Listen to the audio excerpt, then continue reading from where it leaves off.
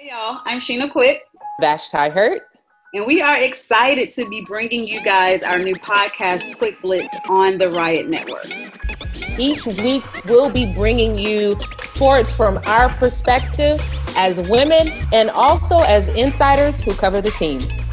So be on the lookout. New episodes will drop every Wednesday, so make sure you guys find us wherever you get your podcasts.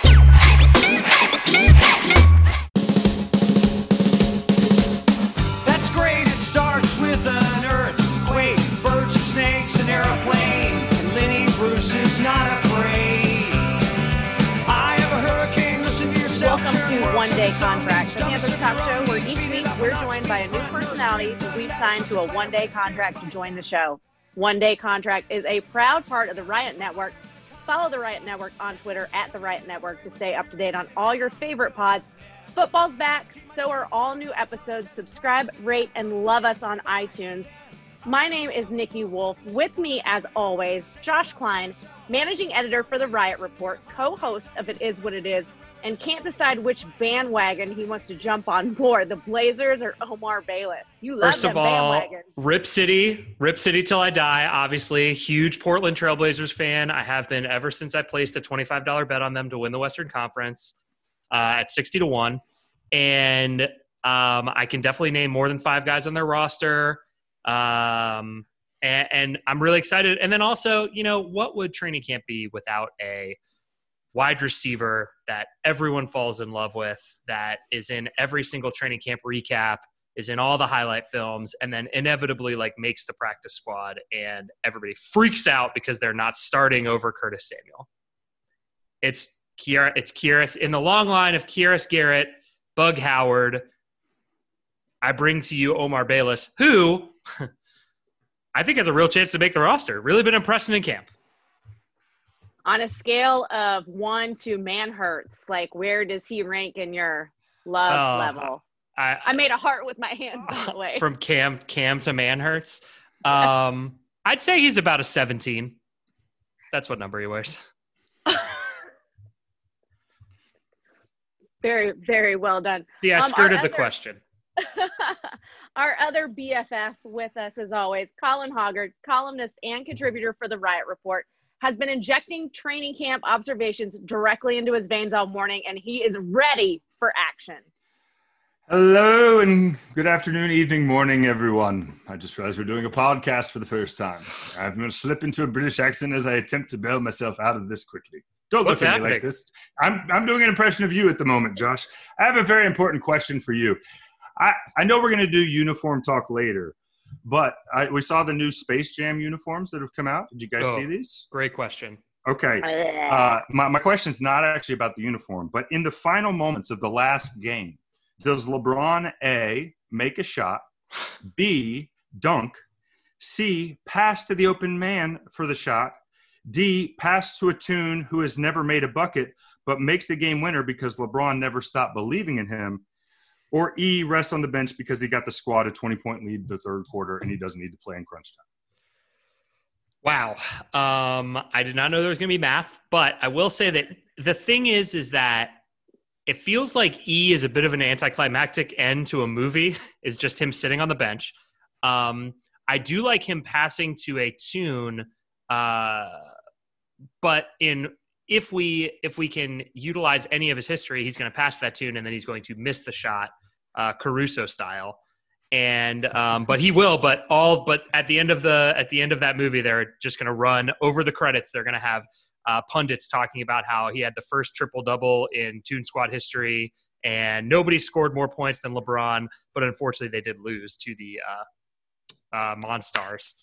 Well done, Blazers, Josh. Well done, Blazers, Josh. 8-seed Rip City, Josh, in the building. I appreciate it. Rip City!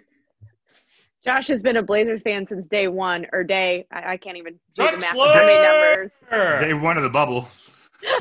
There you go. Day one of the bubble. Let's bring our guest in on the one-day contract this week. Elena Getzenberg, beat writer for the Charlotte Observer, and just happy to be out of the sun after only the first few days of training camp. Welcome, Elena.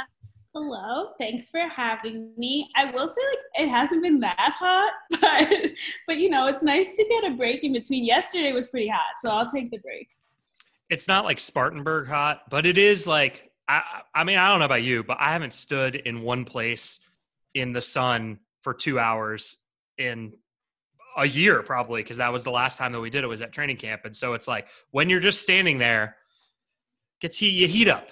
Yeah, and they have us in a spot that like the sun seems to directly hit like at the time of day we're there. So it's the probably, you know, of the temperature, it's not that hot out, but like where we're standing, it feels really hot. So yes, today's a day off, so I'm glad to have a break from that. Oh, media members complaining about the heat. Training camp is back, everybody! We're here! And yes! Feel it. Just pump it into the veins. And we got to make sure that there's some sort of like reference to the heat in every sort of observation or update column. Like, hey, quick, it was a balmy day on the practice field, or like, oh, Christian McCaffrey was real sweaty, but you can guess which reporter types that kind of stuff. But I went to Google Images today just to see the Gaffney Peach a couple times. You know, just little things. It's true. Like, you miss out on the white bean chili talk from Spartanburg. It's a shame, but you know what? We're getting back. It's preseason for all of us, so it takes a little bit of time for us to get into. We don't have the benefit of 4 preseason games to ramp up, so we're all getting there slowly but surely. It's a process. You got to trust that process. Trust the process. How is that working out, by the way, for the 76ers trusting the process? I wouldn't know. I only watch the Western Conference. Well, they stopped trusting the process and started trusting a Dookie, and you see where it's getting them. Well, before we get to training camp talk, we're going to start with Nikki's super important question with kids back in school, sort of, kind of, virtually. And this will circle back with the game later in the show. I want to hear about your high school self. Tell me about yourself in high school. Give me, big dog, paint me a picture of the medium-sized dog when you were like 16. Did you hear? I don't know if I was far enough back from the mic when I mumbled, "Oh no," to myself when you asked about high school. I wouldn't say I was cool in high school. But what I would say is that by the time I hit senior year, I had grown my hair into an afro, or a Jufro, as we like to call it, and I did have a little bit more cachet around the halls, because you know when you have a signature hairstyle, people tend to notice you. So then it was like, okay, so that's not just like the dorky kid that likes drama.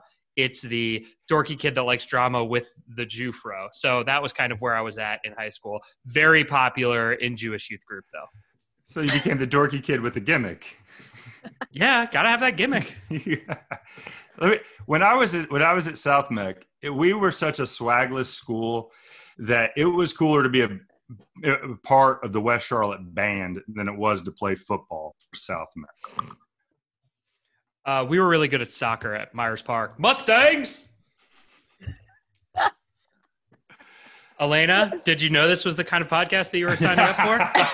I was hoping maybe we'd skip Elena when it came to answering this question. I was not cool in high school, like at all. I like look exactly the same as I do now. I do not age, which I guess is a good thing. But yeah, I was not cool. I was like, just did my homework and. Seems like a running theme here on One Day Contract. Weird how that worked out. That we're all like no sports, nothing cool about me. So that Yeah. Nikki. I don't want to get too deep into it. I bet you all were cool. Come on. I went to a very tiny mountain high school in the Appalachian Mountains where I graduated with like 80 people. So everybody kind of had to do everything. So I played sports, but I was also a mathlete. Yes. And I was in the band, the marching band, color guard, and all that. So I did kind of a little bit of everything. So I wasn't cool. I wasn't a nerd. You did a little bit of everything. I did it all. I was just tired. That's what I was. That's fair. I was in Little Shop of Horrors, so no big deal. Probably just hanging out, watching my Blazies during high school. Is there a video of that? Me? No, never mind. I would rather not say. No, there is not. No, there is not. We now know what we need to do the next week. Just gonna go to YouTube real quick. Make sure a mom that didn't believe in her son a little too much didn't get a hold of this tape. I'm going to be texting Renee and see what she knows about all this. She's got to have something, right? It's a good show. Like that Little Shop. I do like Little Shop. Can you give us anything? A little? No, I cannot. No, I cannot. Come on, Seymour. Unfortunately, no. Well, the thing is I was not Seymour. If I was Seymour, then that would be a whole different story. I was Mr. Mushnick, obviously, This is definitely not making the edit because I do have editing powers and I can just cut it off. Speaking of the depth chart. Coming back.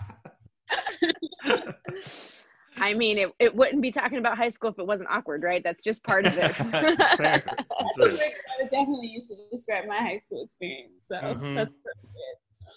Awkward all around party of four. All right, let's jump into training camp. Let's just talk about impressions first. Kind of talk about what you guys are seeing with the differences between a Rhule and a Rivera practice.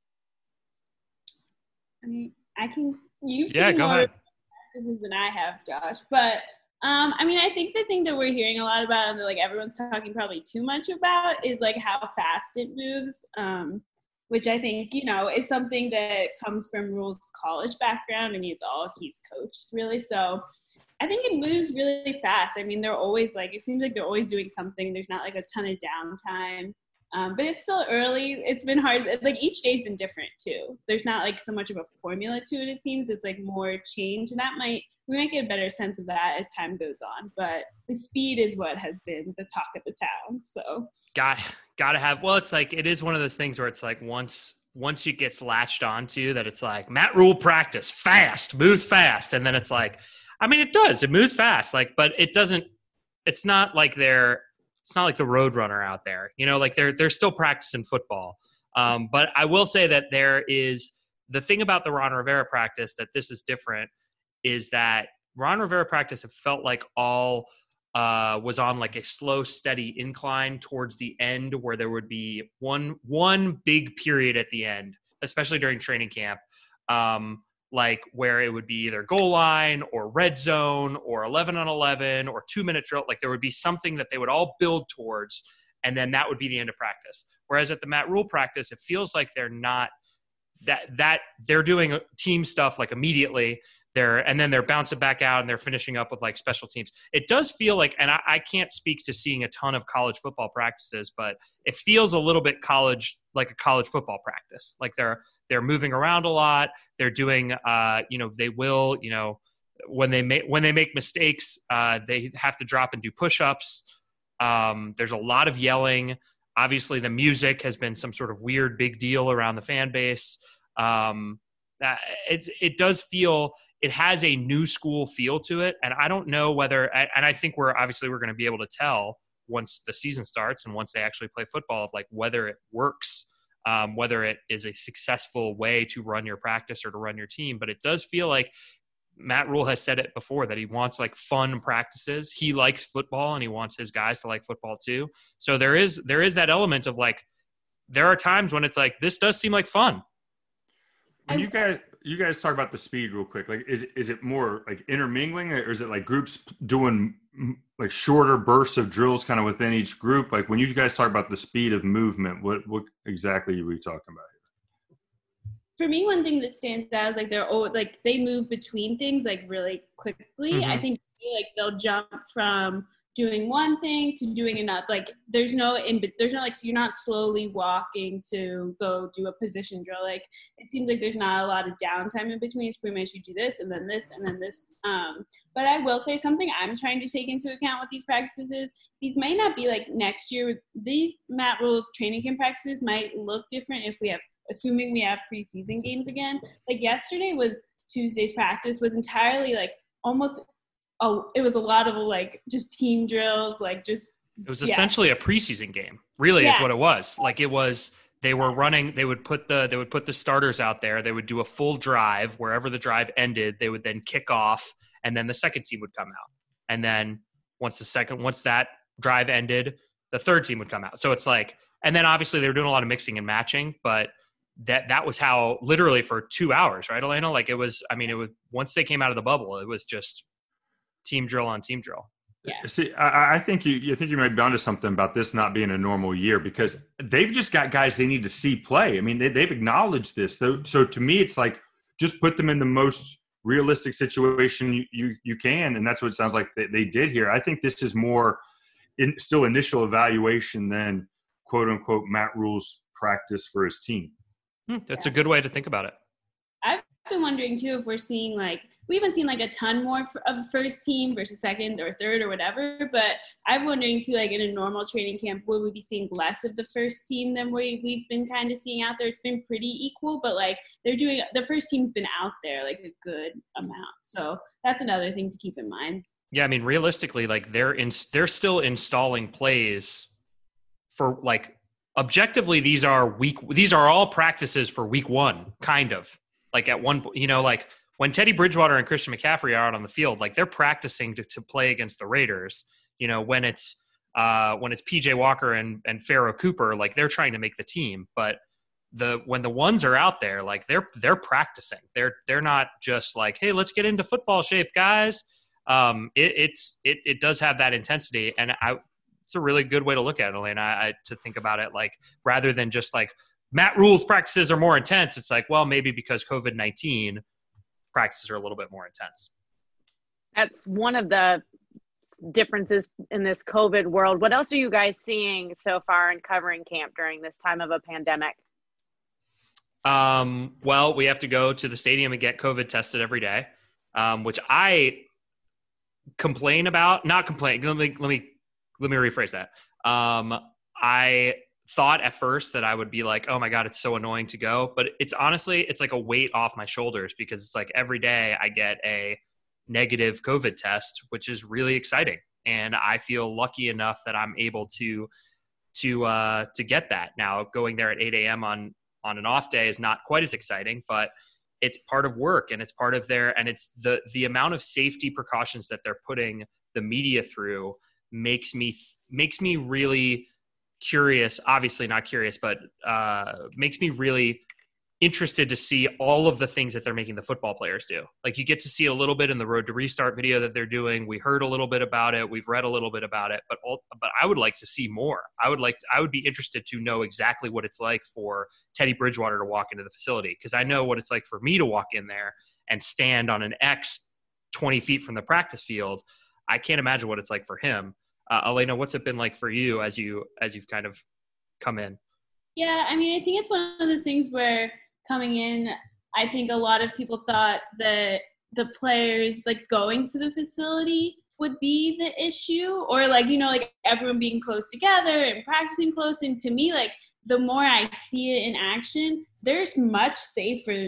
I mean, I feel we've heard this more now, but they seem much safer at the facility than in their own homes, probably. When you think about Matt Rhule's sending his kids to school tomorrow, his kids are going to be at school. The Panthers are doing far more than that school is, that's just how it's going. I think everything we've seen from them in terms of the COVID related stuff has been extra cautious. Obviously it's going well. But yeah, I mean, besides that, I think it's just been weird to just, be far away from the players. And there's a sense of there's physical distance, and then that physical distance causes I don't know if there's a good word for it, but there's it creates a different kind of distance that's when we're interviewing and doing over Zoom, it's just there's not quite that connection as if we could walk into the locker room. So yeah, I mean, besides that, it seems it's just pretty normal. It's just practicing football again, which the normalness, I think, of it once you're actually out on the field is pretty cool. Yeah, I agree with you. I think that is I for so long was so worried about them getting out on the field and being oh man, this is going to outbreaks are coming. And I do think outbreaks are coming, but I don't think they're going to come from inside. They're not going to stem from inside the building. They're going to stem from one of their kids getting sick, or deciding to go out to Bonchon because they're hungry or whatever. So shout out Bonchon. But Such a random place to name. they got that chicken. Sounds good. I love it. So good. I mean, I'm not going to name names, but sorry to cut you off there, but I'm not going to name names, but on Instagram, there are players who are eating out at restaurants. Panthers players eating out at restaurants. And like, obviously I know like there's some restaurants who are doing it very well. And like, obviously like you do you, but like to me, whenever I see that, I like hold my breath because like, why risk it? But, you know, it's going to come from like one of them doing something like that or their family member doing something like that. But the facility has seemed fine. Yeah, that's the problem is like once it's I feel like we've said it a bunch of times, but it's like if somebody has it and they go in there, they're going to take their test and they're not going to find out for 18 hours, but that's after they've already been in there breathing on everybody. So then, yeah, you have only been within 6 feet for 10 minutes of this many people, but then how many have they been within? It's like the Tide ad. It just goes everywhere. So it's like, it does feel like it's going to happen at some point, but realistically, like they're one of only 5 teams in the NFL that has not had a positive case. So they deserve some kudos, not just for not just the team, but the players themselves, because ultimately that's who is going to come down with it. But I mean, it's just one of those things that's more, it's more interesting than it is like crazy. It's just kind of like, yeah, okay, it's a different way to get in there and a different experience. But ultimately, once they are with pads and throwing the football around, it's like, PJ Walker looks inaccurate. Like that is still happening, whether or not there's a pandemic happening outside. Sorry, PJ, if you're listening, but you are inaccurate. There's been some issues. How has Rule been with the media? How does he seem with you guys and the cameras and reporters being there? Well, sometimes I expected him. So what I'll say, maybe Josh, you can say if you've also picked up on this, but he was much, you know, I'm only saying this in reference to like our press conferences with him where like everyone's on, like he seemed a little more interested in like chatting, you know, like I feel like he had a little bit of different demeanor, and now it's just kind of like, obviously we've moved to every day now we're talking to him, so I think that might be a factor, but he's much more business-like, I would say. I don't know if that's just me, but that's kind of how I would describe him now. I'm curious whether and I understand Baylor is a big-time football program, Temple had a nice football program, but I'm curious whether he is frustrated with how much access that they are requesting of him. I don't think, and Elena, you asked him the question, I don't think he was very happy that he was filmed doing that defensive line drill. Okay. I brought that because that needs context, I feel like. I asked that question to start off a Zoom call after he tackled the, whatever you want to call it, the tackling dummy, whatever. I thought I'd start off with that because I thought he'd have fun with it. He did not have fun with it. He seemed upset that it had been caught on camera, or at least maybe upset's too strong, not happy that it had been caught on camera. He certainly wasn't planning for it to be on camera. Mm-hmm. And I was actually the pool. We send one person when they're in the practice bubble. I was the reporter in there that day. I don't think he knew I was there because it seemed like he thought he was going to kind of go under the radar on that. So that was interesting. Well, I don't think I think he definitely didn't want it going out on the Panthers live stream. That's for darn sure. Like, it's one thing for you to tell people that it happened. I think for when it goes out on the live stream, that's not the golf competition that you had set up. That's kind of one of those things where I think he was trying to have a private moment with his team and either fire them up or correct them in their technique or just have fun. But ultimately, I don't think he was super stoked about it. And again, we're just reading context clues. Like he didn't say, I'm super pissed off that got caught on camera. I'm curious, Colin, when you have like seen him interact and see the pressers, like how do you think that he is dealing with the media for the first couple of weeks of training camp? I mean, so far, and I have to be more general. I don't think it's been. I don't think he's been great. I mean, you've had the incidents with Cam and with Gano, and you have the instance you guys were just talking about the combine. it feels like at times he wants to say the right thing rather than the truth. But if the truth is coming out, like, I just don't think pretending for the day before or whatever is a good idea. I'm more on his side though with the bubble stuff and the Panthers live stream thing. I'm gonna keep the main thing kind of guy when it comes to football.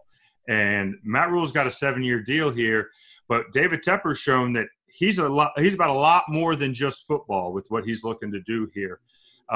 If anything, this is to me the first possible, pebble of any kind of trouble. Because if I'm a coach, we just got done. I mean, we just got done with pandemic talk. Nobody wants to be doing pandemic talk on this podcast, but it's an essential part of life in 2020. He's trying to get himself ready for the biggest job he's ever had and all this stuff going on. And his own team's putting stuff out there that he doesn't want out there.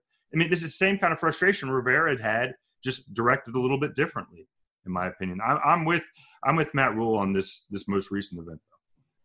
Yeah, I saw somebody tweet out that they were a joke that essentially, like, NFL coaches would prefer it if none of the games were televised, which is probably true. Like, coaches want everything kept as close to the vest as possible.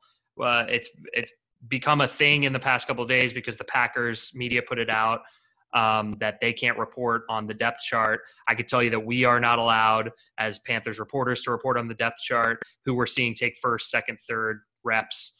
But which is fine. But at the same time, that stuff's going to get out there. Like, it is. I'm sorry to tell you, like, it is. Especially if you're going to live stream half your practice. If we're not allowed to talk about the specifics on the players and the depth chart, it just Teddy Bridgewater is the starting quarterback. I could tell you that, taking reps with the ones. You know what? Consequences be damned.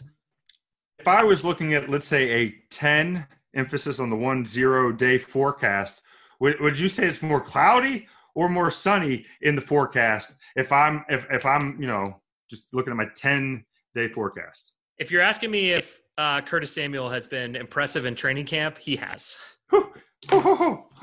Yes. I didn't say it. I didn't force you to say it. I asked about the weather, Josh. Don't try and get me in trouble. Now, if you want to know if the 10-day forecast, what position the 10-day forecast is playing, that I cannot say. Well, can I tell you that just thinking about what we're talking about, training camp and things you can't talk about.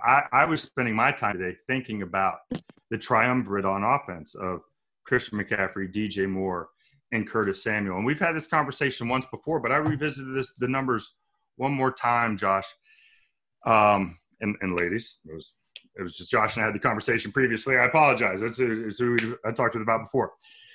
On drives in the last 2 seasons in which CMC, DJ Moore, and Curtis Samuel all got a touch or were at least targeted, there were 75 total drives over 2 seasons. 32 of them ended in touchdowns. 10 ended in field goal attempts. That's 43 of 75 total drives.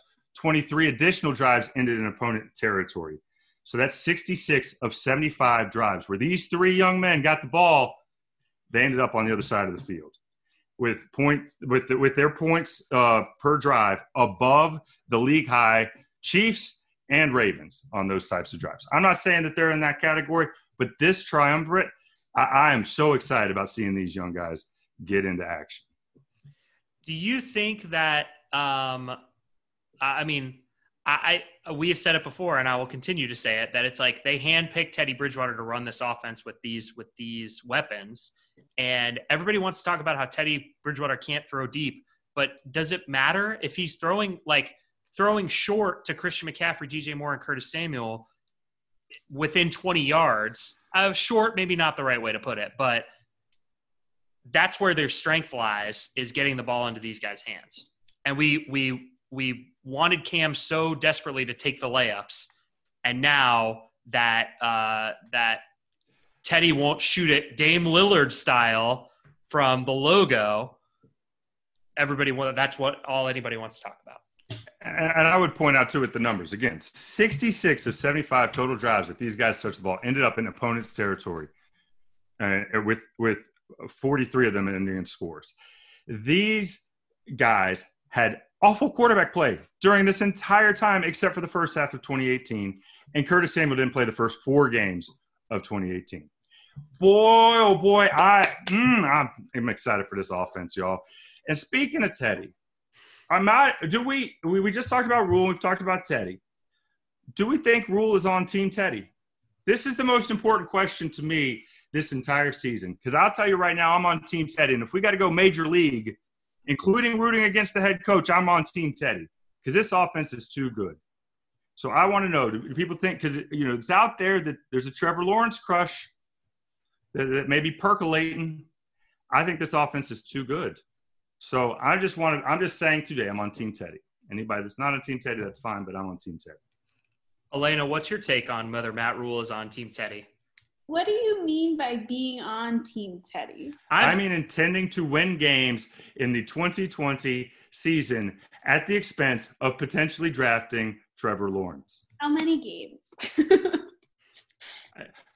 I don't think – see, this is the thing. I don't think it matters. If Rule thinks this is the way it's going to go, the only way it goes is if you bench Teddy. If Teddy Bridgewater is healthy, this offense is going to go.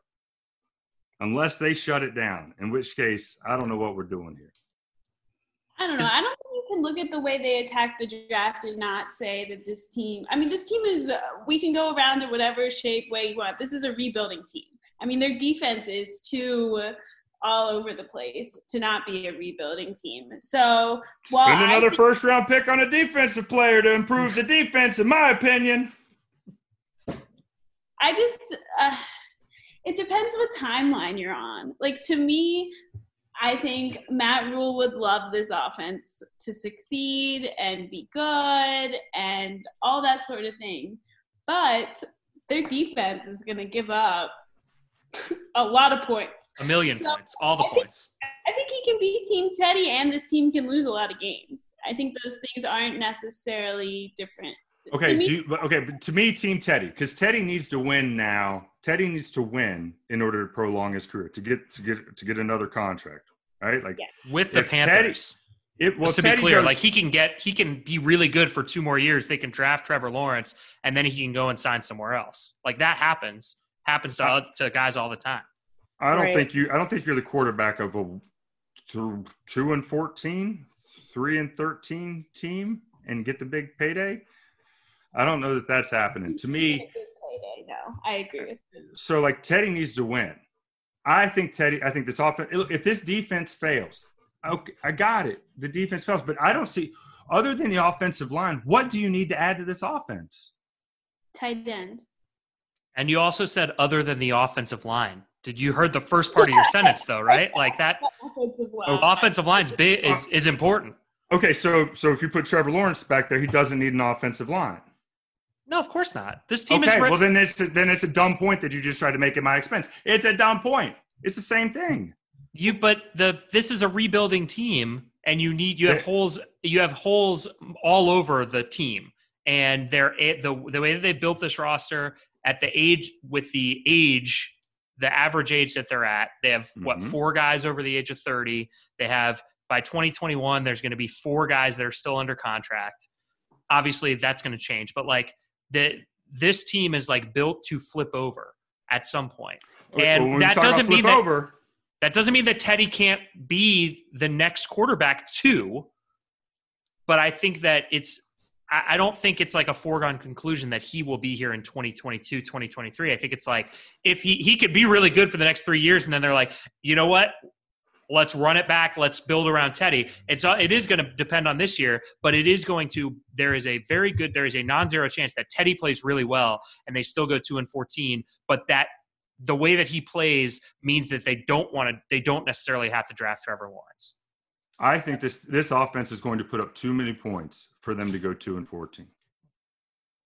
And I think there's a lot of advantage too. Like we've talked, the continuity thing, the Panthers got the lowest continuity score, and I'm a believer in stuff like continuity. But there's also this is not a standard off season. This is a unique off season. There's not going to be a single frame of Joe Brady's offense of tape for anybody to study. And you're coming out with an offense, to me, that's loaded to bear. The teams are not going to be looking to get aggressive, I don't think, on this Panthers offense early, because if you do that, they're going to find Teddy's going to find the guys we've just been talking about. So my question, I think I want to see this team do well. I want to see this team do well. And I think this offense is good enough to do well. I think this defense is young, but I think it's talented enough to compete, cause turnovers. And I just don't see the scenario where this offense is a 2-14 team, unless they're thwarted internally or, injuries, of course.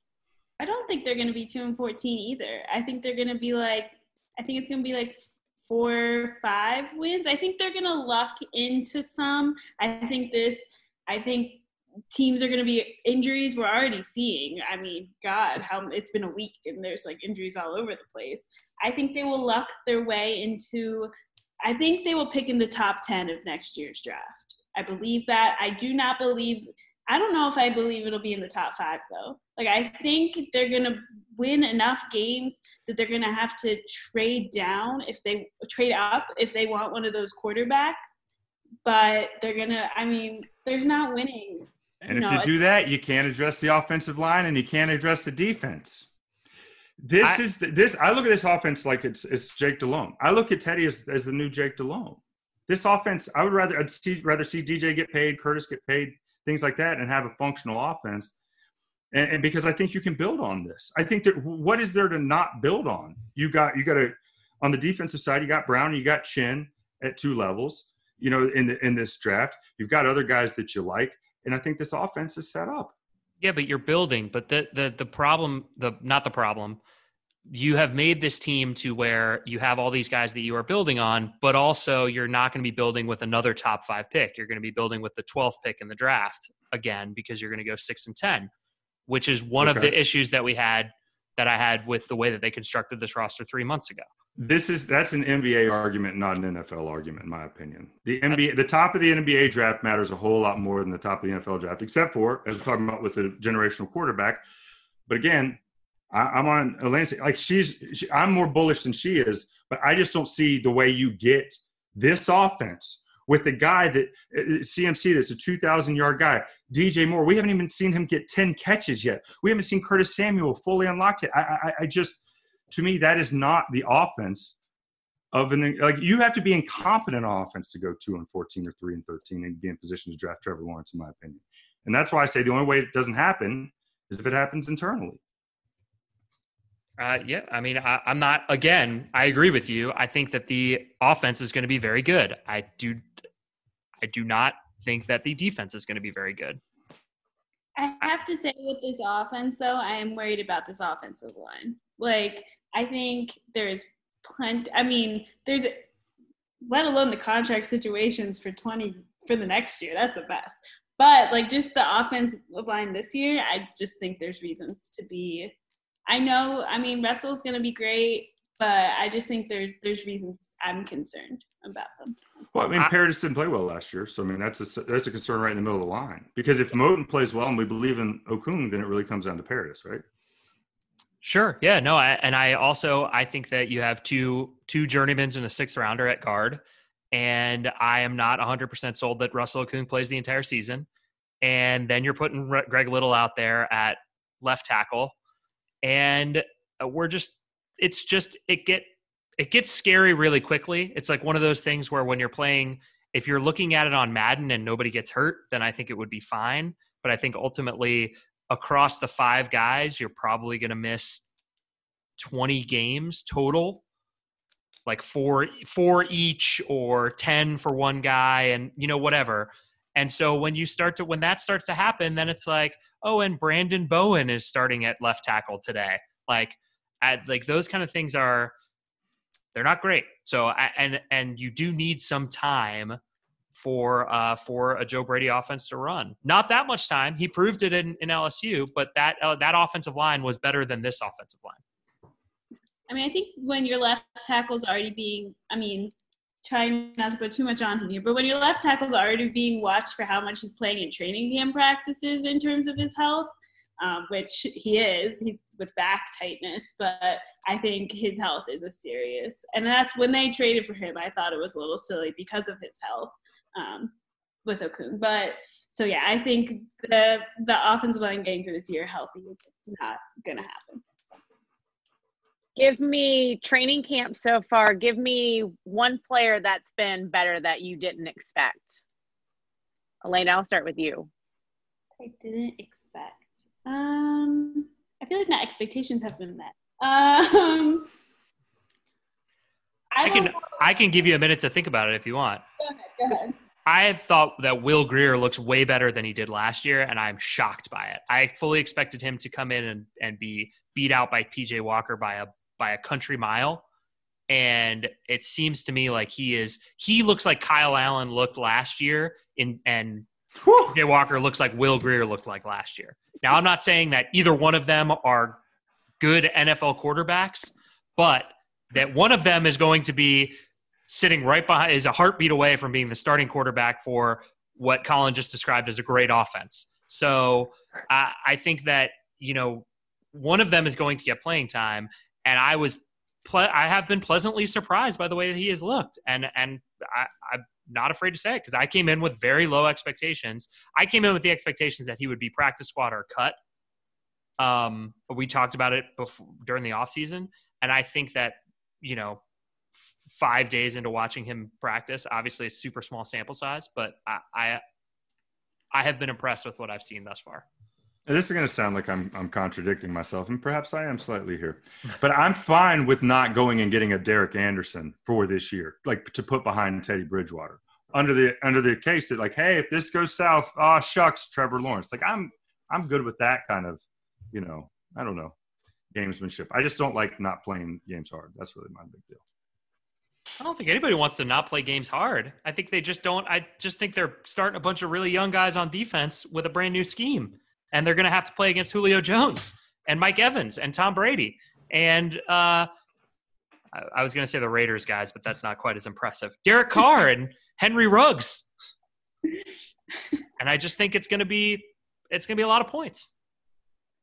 I mean, I think you can't underestimate that Matt Rule's done this twice before, had like a rough team and like dealt with it. He knows. I mean, I don't believe his first season of Baylor he was like trying to lose games or like anything like that. Of course not.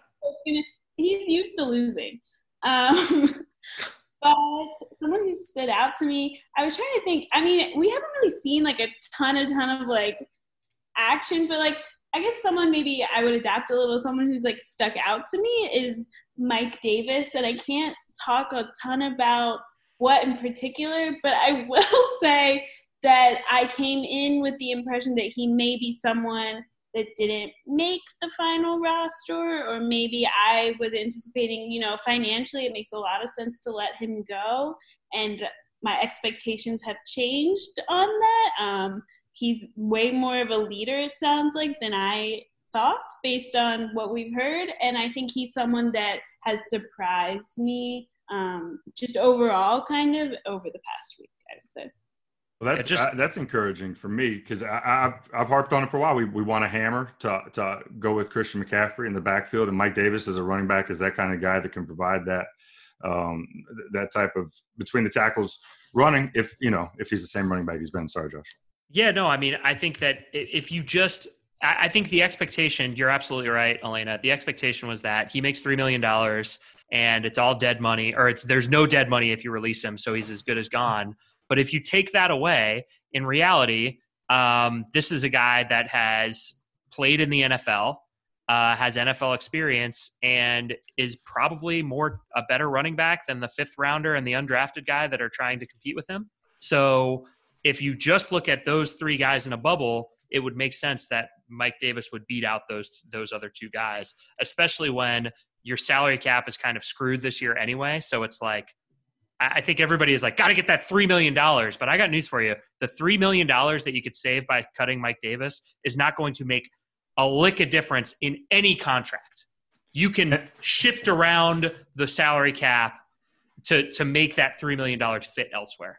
And as a pass blocker, it is vital. There's a reason that you see a lot of these teams that are successful, even though running backs have no value anymore, that these playoff teams do go and get a Mark Ingram, like the Ravens did at $8 million. Tevin Coleman out there in San Francisco. Shady McCoy last year in Kansas City, going and getting those veteran running backs and a guy that's been in those games. Davis fills that role. That's a big role for this team. I would also say, this is nothing to do with on the field, but I think sometimes, Christian's young. He's played in the NFL. Obviously he's very experienced, but he's only played in the NFL 3 seasons. And I think, having Reggie Bonifant in a running back room is great, but he doesn't bring any experience, to talk with Christian about or anything like that. And I know that doesn't go into a lot about how they make these decisions, but it's only a positive to have someone who's played in a certain number of NFL games in that room with Christian is kind of how I look at it. Let's have some jersey talk. What is going on? What's up with the red jerseys? Are you fist pumping? Are you excited for jersey talk? Jersey Shore? Jersey. Well, I hate this stuff. So. What? I hate talking about this stuff because I feel like it gets so much more attention than it needs to. But go ahead. Please. No, it's a huge amount of attention, but ultimately it's what everybody cares about. That was people on Twitter were ask him about the jerseys. So if you're listening to this podcast and you're somehow not familiar with the fact that injured players were spotted at yesterday's practice wearing red number 1 jerseys, and Twitter was unhappy with that decision. Personally, I will tell you that. So Elena said earlier, we have a pool reporter that goes into the bubble for the bubble portion of practice, one person, and that was me yesterday. And I walked in and I saw the 3 guys riding the bikes, and I saw that they were all wearing number 1 red jerseys. And my shoulders slumped because I thought to myself, well, I'm going to have to share this information. And I think people are going to react poorly to it.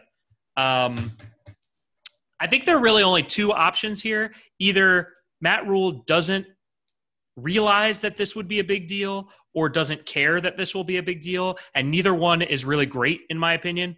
I think both of them are I think overall it's a poor decision. And I think he could have really nipped it in the bud yesterday at the press conference, and he didn't. So it's just, I don't know. I get that it's making mountains out of molehills, and it should not be something that matters, but ultimately to a lot of fans of this team, it does. And I don't know. I have come on this podcast, I've gone on the radio, I've written in articles that if we think that Matt Rule is taking time out of his day to throw shade at Cam Newton, we are being ridiculous, and we are putting words into his mouth and thoughts into his head. But then stuff like this keeps happening, and it's just come on, man, throw me a bone. I've been defending you the whole time. It's just I don't really have any thoughts on it. I don't know whether he's doing it on purpose, and I know that we shouldn't care, but ultimately people do. Is this a Cam is dead thing? Is that what we're going? We need to move on. We need to not. I don't think it's intended towards the fans, but is that? I don't know what else this is supposed to be. Other than to me, I don't understand what the logic would be to end up here other than you're saying number 1's not here anymore. Look, the dudes on the bikes riding are number 1 now. There's been too much turnover. I don't feel like there's some extreme loyalty here. I don't get what the gain is here at all. I guess I agree with you. I just don't know why it's a thing. I get that the Cam and he wore the red number 1. I get it. I really, really do. I really do. However, we don't even have pictures of these players. They're just in a bubble wearing the red shirts to denote that they're injured and they're not playing today. And I just think, to me, I don't care that, Cam wore it, but it has nothing to do with Cam in the slightest. So then the most likely explanation is, hey, guess what number we have the most red jerseys of around here? And fortunately, he's big enough that he fits most everybody. Good point. Tamara Hemingway is not fitting into that 14 red jersey. That's Joe Webb's jersey. Do we know that these are the same jerseys they've had in years past? No. Oh, is it? So they're new. I don't know. They look like it. They look like Cam's jerseys. They've also brought in 3 green. To me, to assume that they kept the jerseys. Cam, like, are these worn jerseys we think they're wearing? I think Like, they're red practice jerseys. Do they get new practice jerseys every year? I mean, I understand that they're $1 billion operation. We can make that assumption. At the same time, are we sure they get new ones every year? The No. fact that we're even talking about it is ridiculous, and the fact that they made us talk about it is what's more ridiculous. Like this could have been avoided 1,000 times out of 1,000. There are enough people in that locker room and enough people on that team, enough people in that front office to say to whoever was throwing those jerseys on the injured guys, "Hey, man, we got some zeros back here. Like, we got, I got some blank ones. I got some pennies, some red pennies if you want to throw those on." Can I share one hypothesis on this? Love it. We love hypotheses. Okay, I think one thing I've thought is he seems like a little he's more sharing about injured guys than Ron Rivera was. However, he's not like, he doesn't start his availability being like, hey, these are the guys that got injured today, 1, 2, 3, whatever. You kind of have to ask for it. He's not going to come out with it. So I think one theory I have is that they just wanted everyone to wear the same one, so it wasn't like, oh my God, Omar Bayless is out today. Everyone can see him. Maybe it's a little more difficult this way to tell who's injured. And they just stuck them all in the same one. They're like, which one do we have 3 of? Or which one do we have enough of that we could, like, stick on everyone? I'm still not, like, convinced that these are the same. I think these could be completely new jerseys, and I wouldn't be surprised at all that they got this off. I also could think if they got could be new jerseys, if they got new jerseys with ones on them, though, that goes to Josh's point. That's what I'm saying. That's like, point Josh then at that point. If they went and got jerseys with red jerseys with one on them, I'm out. I got nothing for them at that point. That's the thing, is like I don't really have a good, like, with all the other stuff, it was like, come on, guys. If they're crisp out the wrapper, like y'all did that to yourselves, you're just gonna have to wear that one for a little bit. I think we can all agree that it wasn't as thought out as it should have been. The optics are not great. Yeah. I think it's just because Georgia beat Baylor's butt in the Sugar Bowl, personally, but I will say also, I will say this, that the way that Ron Rivera used to have the injured players is they would all come out there and they would basically ride the bikes next to where the reporters are. And during practice for Matt Rule, all those injured guys stay in the bubble the whole time. So you don't get to see them. So maybe that is one of those things where he's just trying to keep their, not identities a secret, but like keep them away from the eyes of a reporter who might say, hey, Omar Bayless was out today and he was walking with a huge limp, so he's definitely not going to play on Sunday. Now, that being said, we're 3.5 weeks from the first game, and the 3 guys were Omar Bayless, Jordan Kunashik, and Tamarick Hemingway. So it's like protecting those guys, while love all 3 of those guys, but it's not exactly like trying to hide a Teddy Bridgewater finger injury. It was just a theory. I just think, again, I think the most common sense thing on it is whether they're new jerseys, whether they ordered number 1s. It was not we don't know, because Matt Rule kind of didn't get into it. Maybe all at Baylor, his injured players also all wore red number 1 jerseys. I wish he would have said that so we could not be having this conversation right now. Would have been so much easier. Again, he could have nipped it in the bud. Yes, agreed. Also, I think the green quarterback jerseys are dope.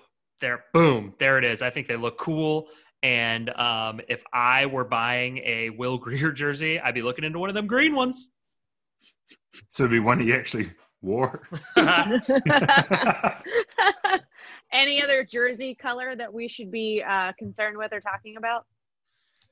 No, I'm glad Matt Rule said the other option, like his quarterbacks have also worn orange. So I think we should be glad we got the Baylor green. It's very big. I just think of Baylor when I see these practice jerseys, which is like fine, I guess. It doesn't really bother anyone. But so Matt Rule brought half of the practice jerseys from Baylor, but the red ones are new, Elena. I'm having a little trouble right now. No, the green it's a very Baylor green. Like, it's a very specific green, and it really is that green. But I just think we should all be glad it's not orange, because I think the orange just would not have looked good out there. I think that would have been a bad scene. So I'm just glad it's the green. A Panthers quarterback who wears orange. Could he be trying to tell us something? God. Don't even open that conspiracy theory rabbit hole. Oh, what are you doing? I have a hypothesis. No. Any other Jersey tidbits? No. Well, right. No. Okay. We're going to shift gears here, and Colin, I know, wants to pose some defensive questions. Well, I'm just excited. You know, we talked about the offense, and we obviously expect this defense, not young defense, not paid handsomely compared to the offense. But I'm intrigued again by the fact that there's not going to be any tape of this defense, and I do think, you know, I'm curious. You guys anticipate them being more aggressive, because the way that they can have success to me would be aggressive and force turnovers, because they're going to give up big plays. So you might as well try and make some big plays at the same time. That seems like a terrible way to play defense, but I don't disagree. I like the idea that you were like, well, we're going to give up some big plays, so we may as well gamble a lot. No, I'm not saying they won't do that, but it doesn't seem like it's a recipe for winning games. I think what they are going – so when I talked to Cody Alexander a few weeks ago on this show, he was saying that when you don't have a lot of time to teach guys, what you do is you go out there and you play man a lot, because you don't want to run complicated zones, because then you end up with guys running wide open. At least with man, you know that somebody's going to be close to them. And I do think they're going to do that. I think where you're going to see the kind of the more experimental stuff is going to be in the personnel. What Phil Snow has said and what all the players have said is like they want to run interesting personnel. They like guys that can do everything. So it's like you're like they drafted Jeremy Chin to play all over the field. So obviously they want guys like that can play all over the field. Shaq Thompson can play linebacker and big nickel and safety, and like we've seen him do it in the past. So it's like that's what I think they want, is they don't want to have to sub in like, oh man, they're in 11 personnel, we got to get a nickel back out there. Oh man, here comes the tight end, we got to get another linebacker out there. Like I think that they want the guys that are going to play, and that's where I think the experimental stuff is going to come in. But I do think that with the secondary they have running man coverage, could lead to some problems. Yeah. I mean, I think I think some of the things like I completely agree with what Josh was saying, partly because I feel like sometimes like in the 3 practices we've been at, you know, I've looked at the first team defense and I'm like, oh, like he's out there, but like what position, like what is he playing? Is K1 Short out there with the first team defense, Elena? Answer. Don't skirt that question. Comment.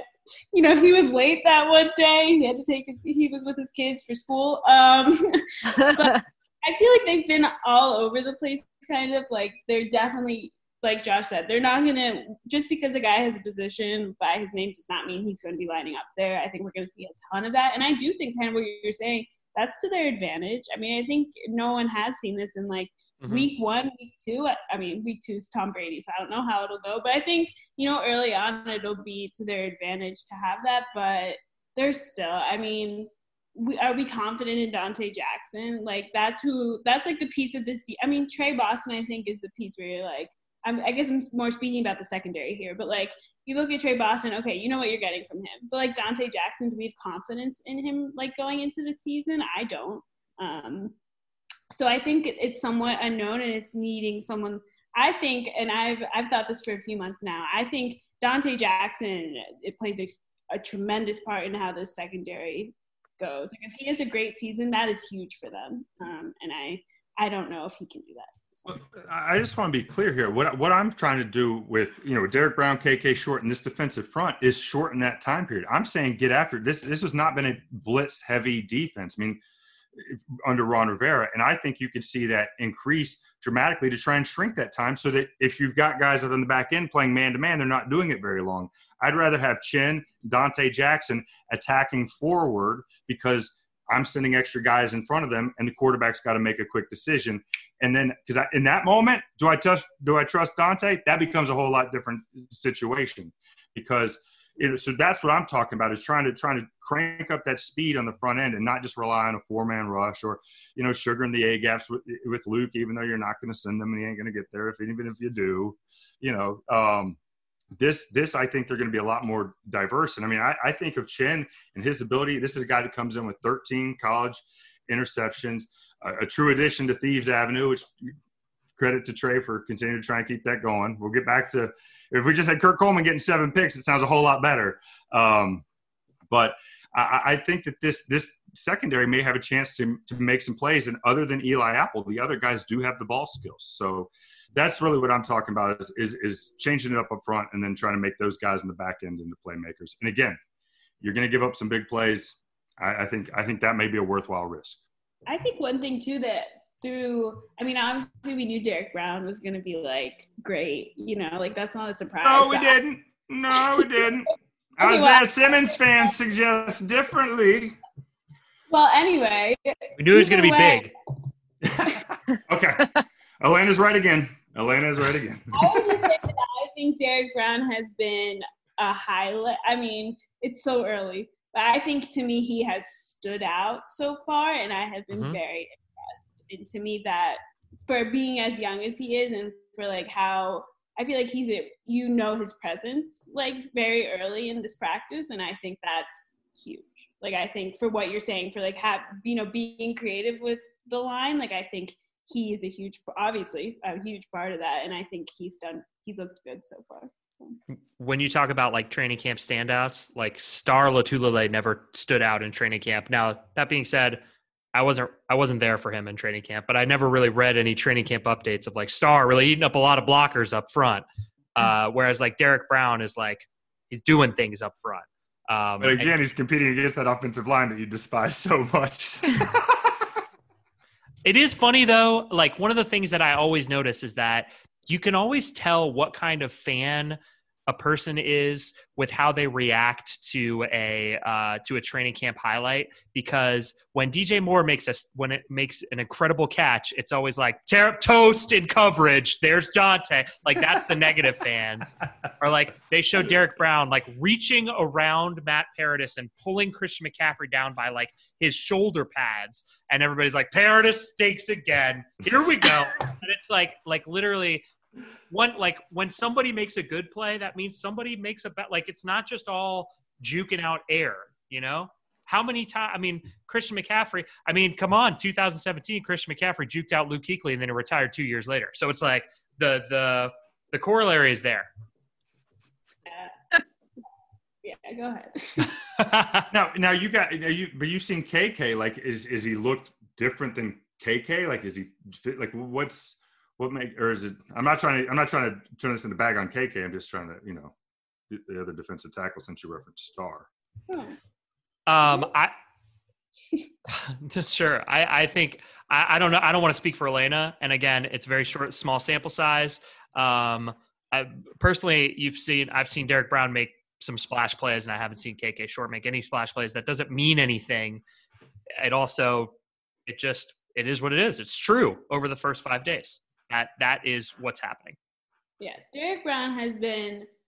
I think this is not is not related to KK to me. Like you were saying, I think we just have KK thus far hasn't been oh my God, look at him. He's been. I think Derek Brown has been flashier, and I think one thing to point out with when we see him do well against someone like Matt Paradis is the fact that yeah, maybe not so great for Matt Paradis, but it's also this is a rookie who has had just the start of his NFL career, and if he can do anything against whatever center that's been in the league for 5+ years even, I think that's something that leave Matt Paradis out of it and just be good for Derek Brown. I think that's too much. It's just practice. It is. We are talking about practice. Every young guy we talk about, I'm excited about. Well, it's everyone. It's training camp, baby. You can't get. Oh, it's not ones we're not excited about. Yeah, they're there too. well, Josh did try to sell me on Will Grier. I just tuned him out for about 45 seconds, if we're being honest. I'm just telling you, man. Somebody's got to be the backup quarterback on this roster. Somebody does. Yeah, that's Trevor Lawrence. You ain't gonna like wearing that green. Who wants to play a game? Game time? We Yeah, ready? let's do it. This week is high school superlatives. So each of you are going to come up with 2 superlatives and which Panthers would get it. So did anybody get one in high school? Were you something, Josh? No. No, definitely not. I was most likely to slink in the background of pictures. We've already talked about this. Okay, so I don't know whether this is going to be a hot take or what.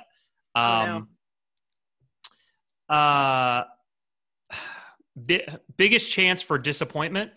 Oh no! Horrible. Is Joe Brady. Now hear me out.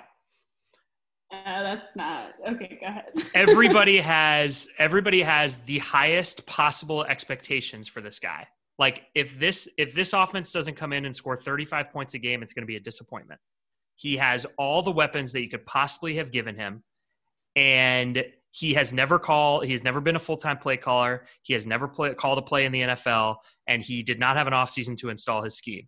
And I get it. It happens. Wonder kids come in. Sean McVay. I know all the reasons why he could be great, but it is hard to live up to expectations when your expectations are off the top of the Zoom square. If expectations were here, that would be one thing. But nobody is saying like Joe Brady is going to come in and they're going to be pretty good this year. Everybody's saying Joe Brady is going to come in and we are looking at the 2019 Chiefs, and if they're anything less, disappointing. And that is why I think there is a chance. I'm not saying that he will be disappointing. I think that he can live up to it. But being an NFL offensive coordinator is hard, and he is not the first guy to come in with a resume like this and not live up to it. Right. I think that the 2019 Chiefs is a bit far. I mean, if they got Trevor Lawrence, maybe then they're the 2019 Chiefs. But I do like the 1999, Rams. That was I was trying to think of the greatest show on turf. Like but that's what people think is going to happen. You talked about it earlier today on this very podcast. Yes, and everybody's like, with Robbie Anderson, you can't do anything less than top 5 offense. And it's like, I just think that there is a chance that we are setting ourselves that people are setting themselves up for disappointment with Joe Brady, and that doesn't mean that he can't still be a good offensive coordinator. Well, I'll go next. I actually have. Oh, go ahead. Go ahead, Lena. I was just saying that's more of like a fan. I have an issue with that solely because I think that's people's expectations are incorrect. So that's all. That was exactly the point that I'm trying to bring up, is that people's expectations are incorrect. Not that I think that he is going to be a bad offensive coordinator. Is that people are expecting the greatest show on turf, the Joe to Montana to Rice, Bridgewater to Moore to be Montana to Rice, and McCaffrey to have 1,000 again, whilst the rest of the offense is wonderful around him. And I'm just not 100% sure that that's going to happen. See, I think what you're saying, it lines up with a lot of what I think could go well for this offense. But I think I'm way more bullish than most people are on this team. Do you think most people are closer to me? I thought more people were on the, Team Trevor. That's why, I don't know. I think it's about half and half. Good. So. Okay, well, to continue on with what you just said, most likely to succeed, I'd like to nominate Christian McCaffrey, who I think, for all the reasons that you just said, has a legitimate chance as an MVP. I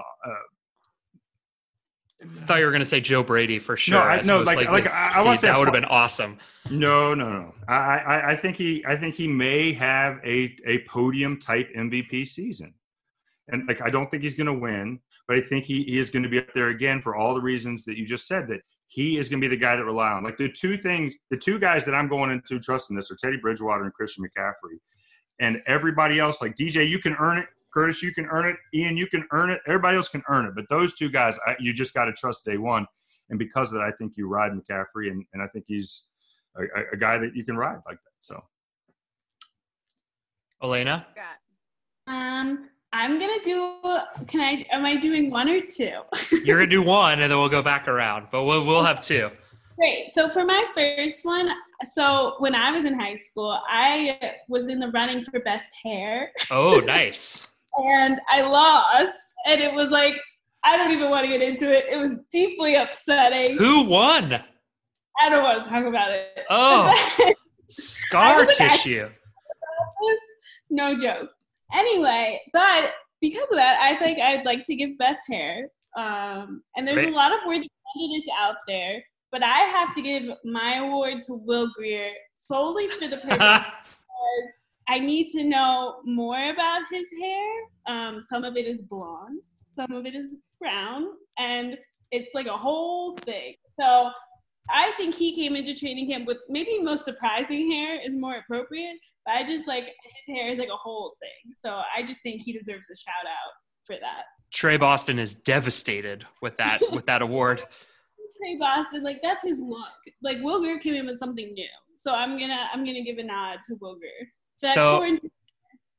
No, it's that is a good superlative. So I'm going to go ahead and do this. I don't know whether this is going to be spoiler. I interviewed Will Grier yesterday and I asked him about his hair. No. And I have a response. Would you like to hear it? No, I would.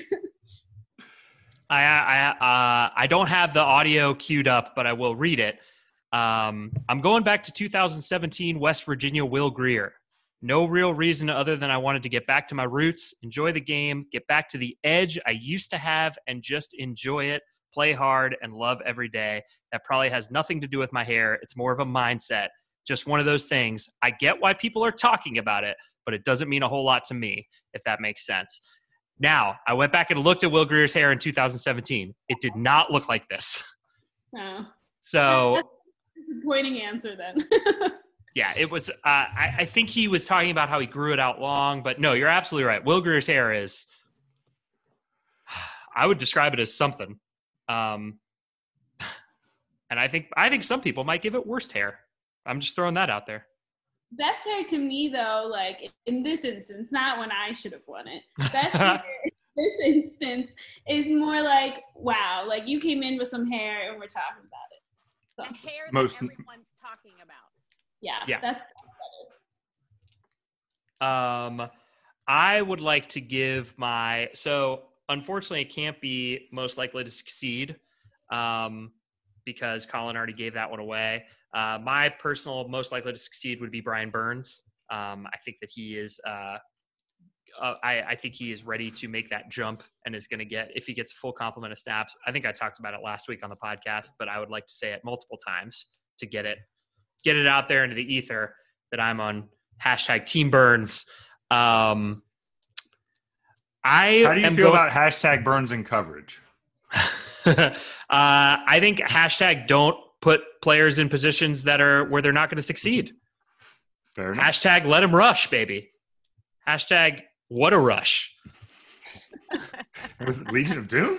Yeah. Ooh, is that what it is? Ooh, what a rush. What a rush. Yeah. That's what it was. Yeah, I knew it was something ridiculous. I will go with Class Clown, and I'll give it to Trey Boston. I think that he is, when you watch him out there at practice, talking a lot. That guy used to be Cam Newton, and now there is just nobody out there talking a lot during defense. But Trey Boston is doing his best. It used to be Cam versus Thomas Davis. Then Thomas Davis was gone. Then it was Cam versus Captain, and Trey was in there too in the trash talk. But I think that is a big part of NFL practice is that jawing and that competition. And he has been trying his best to bring it to practices. So I will give my Class Clown award to Trey Boston. That'll make him feel better since he lost out on best hair. Exactly. Could have been a dual winner. Colin, what do you have? I'm just realizing we don't have a single good trash talker on our offense. This is a Marty Herney failed GM moment. This needs to be on the resume because you need somebody. You got to have somebody. I think Anderson can talk his fair share. I think. Okay, good. As long as we got one, you got to have one. You can't go down being swagless when some DB's getting up in your grill. You got to. He doesn't like play angry though. Like I mean not that DJ or Curtis does, but like 89. Well, I mean, but that's what I'm saying. Like that's what everybody compares wide receivers in Carolina to is 89 and how he played. So well, there is no Steve Smith in this wide receiver group. No, definitely not. I mean, when will there be? But anyway. I have most likely to miss the field trip. I'm going with Greg Little, unfortunately. My confidence in so many guys is soaring. My Greg Little confidence is plummeting. I don't know that we ever see Greg Little play a meaningful snap for this team. I mean, I think he's going to play. I don't know if he's going to play a meaningful snap, but depends what meaningful means to you. It's a good point. Depends on if you're on Team Teddy or Team Trevor, maybe. Okay, is it the last one? Yeah.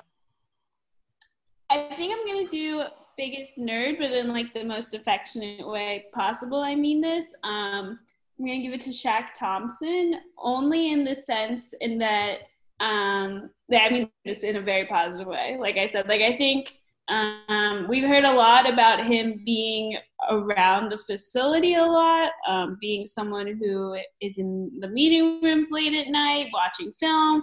And I think, I mean, I can't imagine being in his shoes. I mean, you're pretty much like, even if he's not actually filling into Luke Kuechly's literal role on the field, he is, I mean, he's left from being, you know, that linebacker room with Luke Kuechly. And I think that's a big responsibility. And I don't know, I haven't sat with him and watched film, but by everyone who's talked and from him, he's spending a lot of time, you know, I'm sure he did with Luke as well, but continuing that tradition of watching film and, you know, paying attention to those sorts of details. So I think he's someone on this team that is trying to fill, and he said this himself, the kind of Luke Kuechly, you know, not exactly, but what Luke Kuechly did. So I think he should get that award.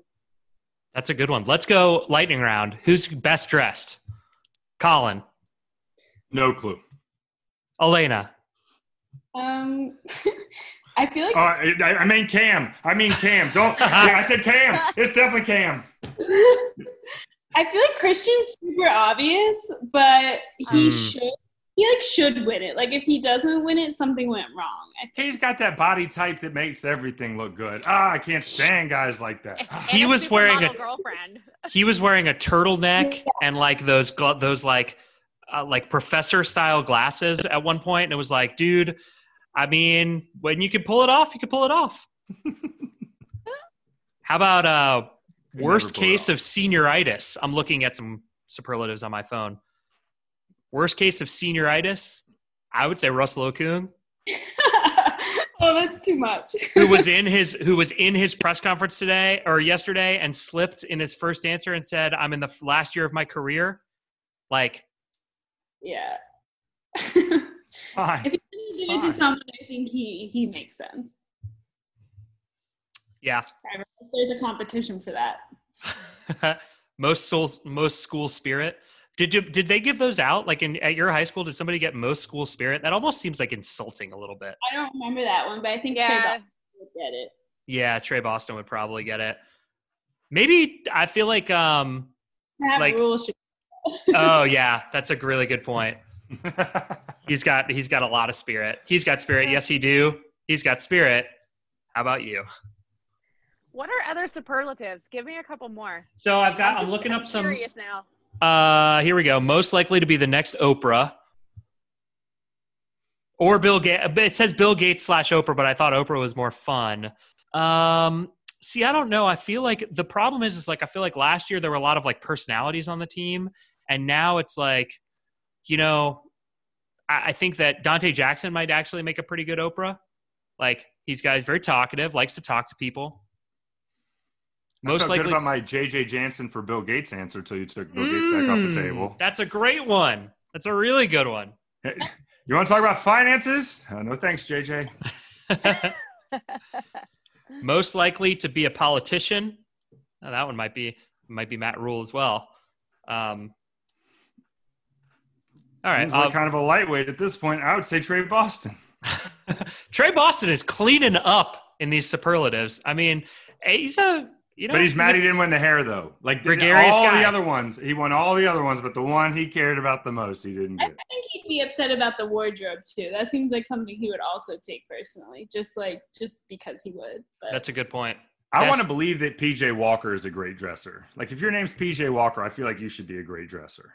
PJ Walker sounds like a good wrestler name too. Like, couldn't you hear it over the Jumbotron? Like, and now PJ Walker. Actually, that sounds more like a Hornets like a basketball announcer. If you just randomly were like, "Hey, what's that?" No. Oh, that's my PJ Walker little armband. Yeah, that makes sense because of course a guy named PJ Walker has armbands. Little He's got tassels like on it. PJ cufflinks. Like that. That sounds like a good. That would be actually. That sounds dope. I hope he does. Almost as good as Easy Ed Davis's in the day. Do you think that little baby Ed Davis? Do you think that they? Do you think that they'll still take the pictures of them walking into the stadium if there are no fans there? They'll still have the Coca-Cola runway? Yeah. Oh, yeah. Gotta Part have of some. it. Gotta have some. we'll all be wearing masks, hopefully. But Where are the cool masks too, guys? Like, what are you doing, Carolina Panthers players or NFL players for that matter? Like, now is your time to put some stuff, some design on your face, and instead it's the crappy blue ones that everybody has. You know, even I had one. My sister-in-law made me one. It's like a bandana. I thought that was a Louis Vuitton mask for just a second. Oh, this is from Robin the Stagecoach. All right, we gotta go. This thing is devolved. I'm now rooting for now. Teddy Bridgewater, week 1, to show up to the stadium wearing a red number 1 jersey. I love it. Let's go. Let's go. Let's play some football. This is what we need. We need some football. no, All 80 guys wearing red number 1 jerseys tomorrow at practice. I'm Spartacus. Elena, where can people find you on the internet's, World Wide Web's, Twitters? yeah. On Twitter, it's at A Yetzenberg. It's all E's in the last name. It's And all then- E's. all E's. And then CharlotteObserver.com, where you can find all our lovely training camp coverage as we continue with this joyous football's here. It's exciting. I'm glad I came on and we could actually talk about football. So that's just great. We're trying to limit our COVID talk, gets shorter. The segment gets shorter every episode. Great. I love We're it. flattening the curve, baby. We're doing our part to flatten the curve. Colin, where can they find you besides your deck with a mask on? On Twitter, at Colin CLT. No. There's no people on the deck, so there's no masks necessary for the deck. The deck is a no mask zone. It's no company there. We're responsible. We just aren't wearing masks out there. Got it. Joshua? I think Curtis Samuel is the best dancer, and you can follow me on Twitter at Josh Klein Rules and on Instagram at Josh Klein Rules with a Z, but I don't ever post on Instagram because I don't ever leave my house because we're in the middle of a pandemic. So enjoy. Yeah. There's really no reason to. And also, best person to be stranded on a desert island with, I think would probably be, man, I wish Trey Turner was still on this team. I mean, I got to give it to my guy, Manhurts. I was waiting for that. I was waiting. Manhurts I Hive. thought you would give him 20 awards. Most handsome, or is that one most handsome? Sure, it could be. That's what I won in high school. Best podcaster.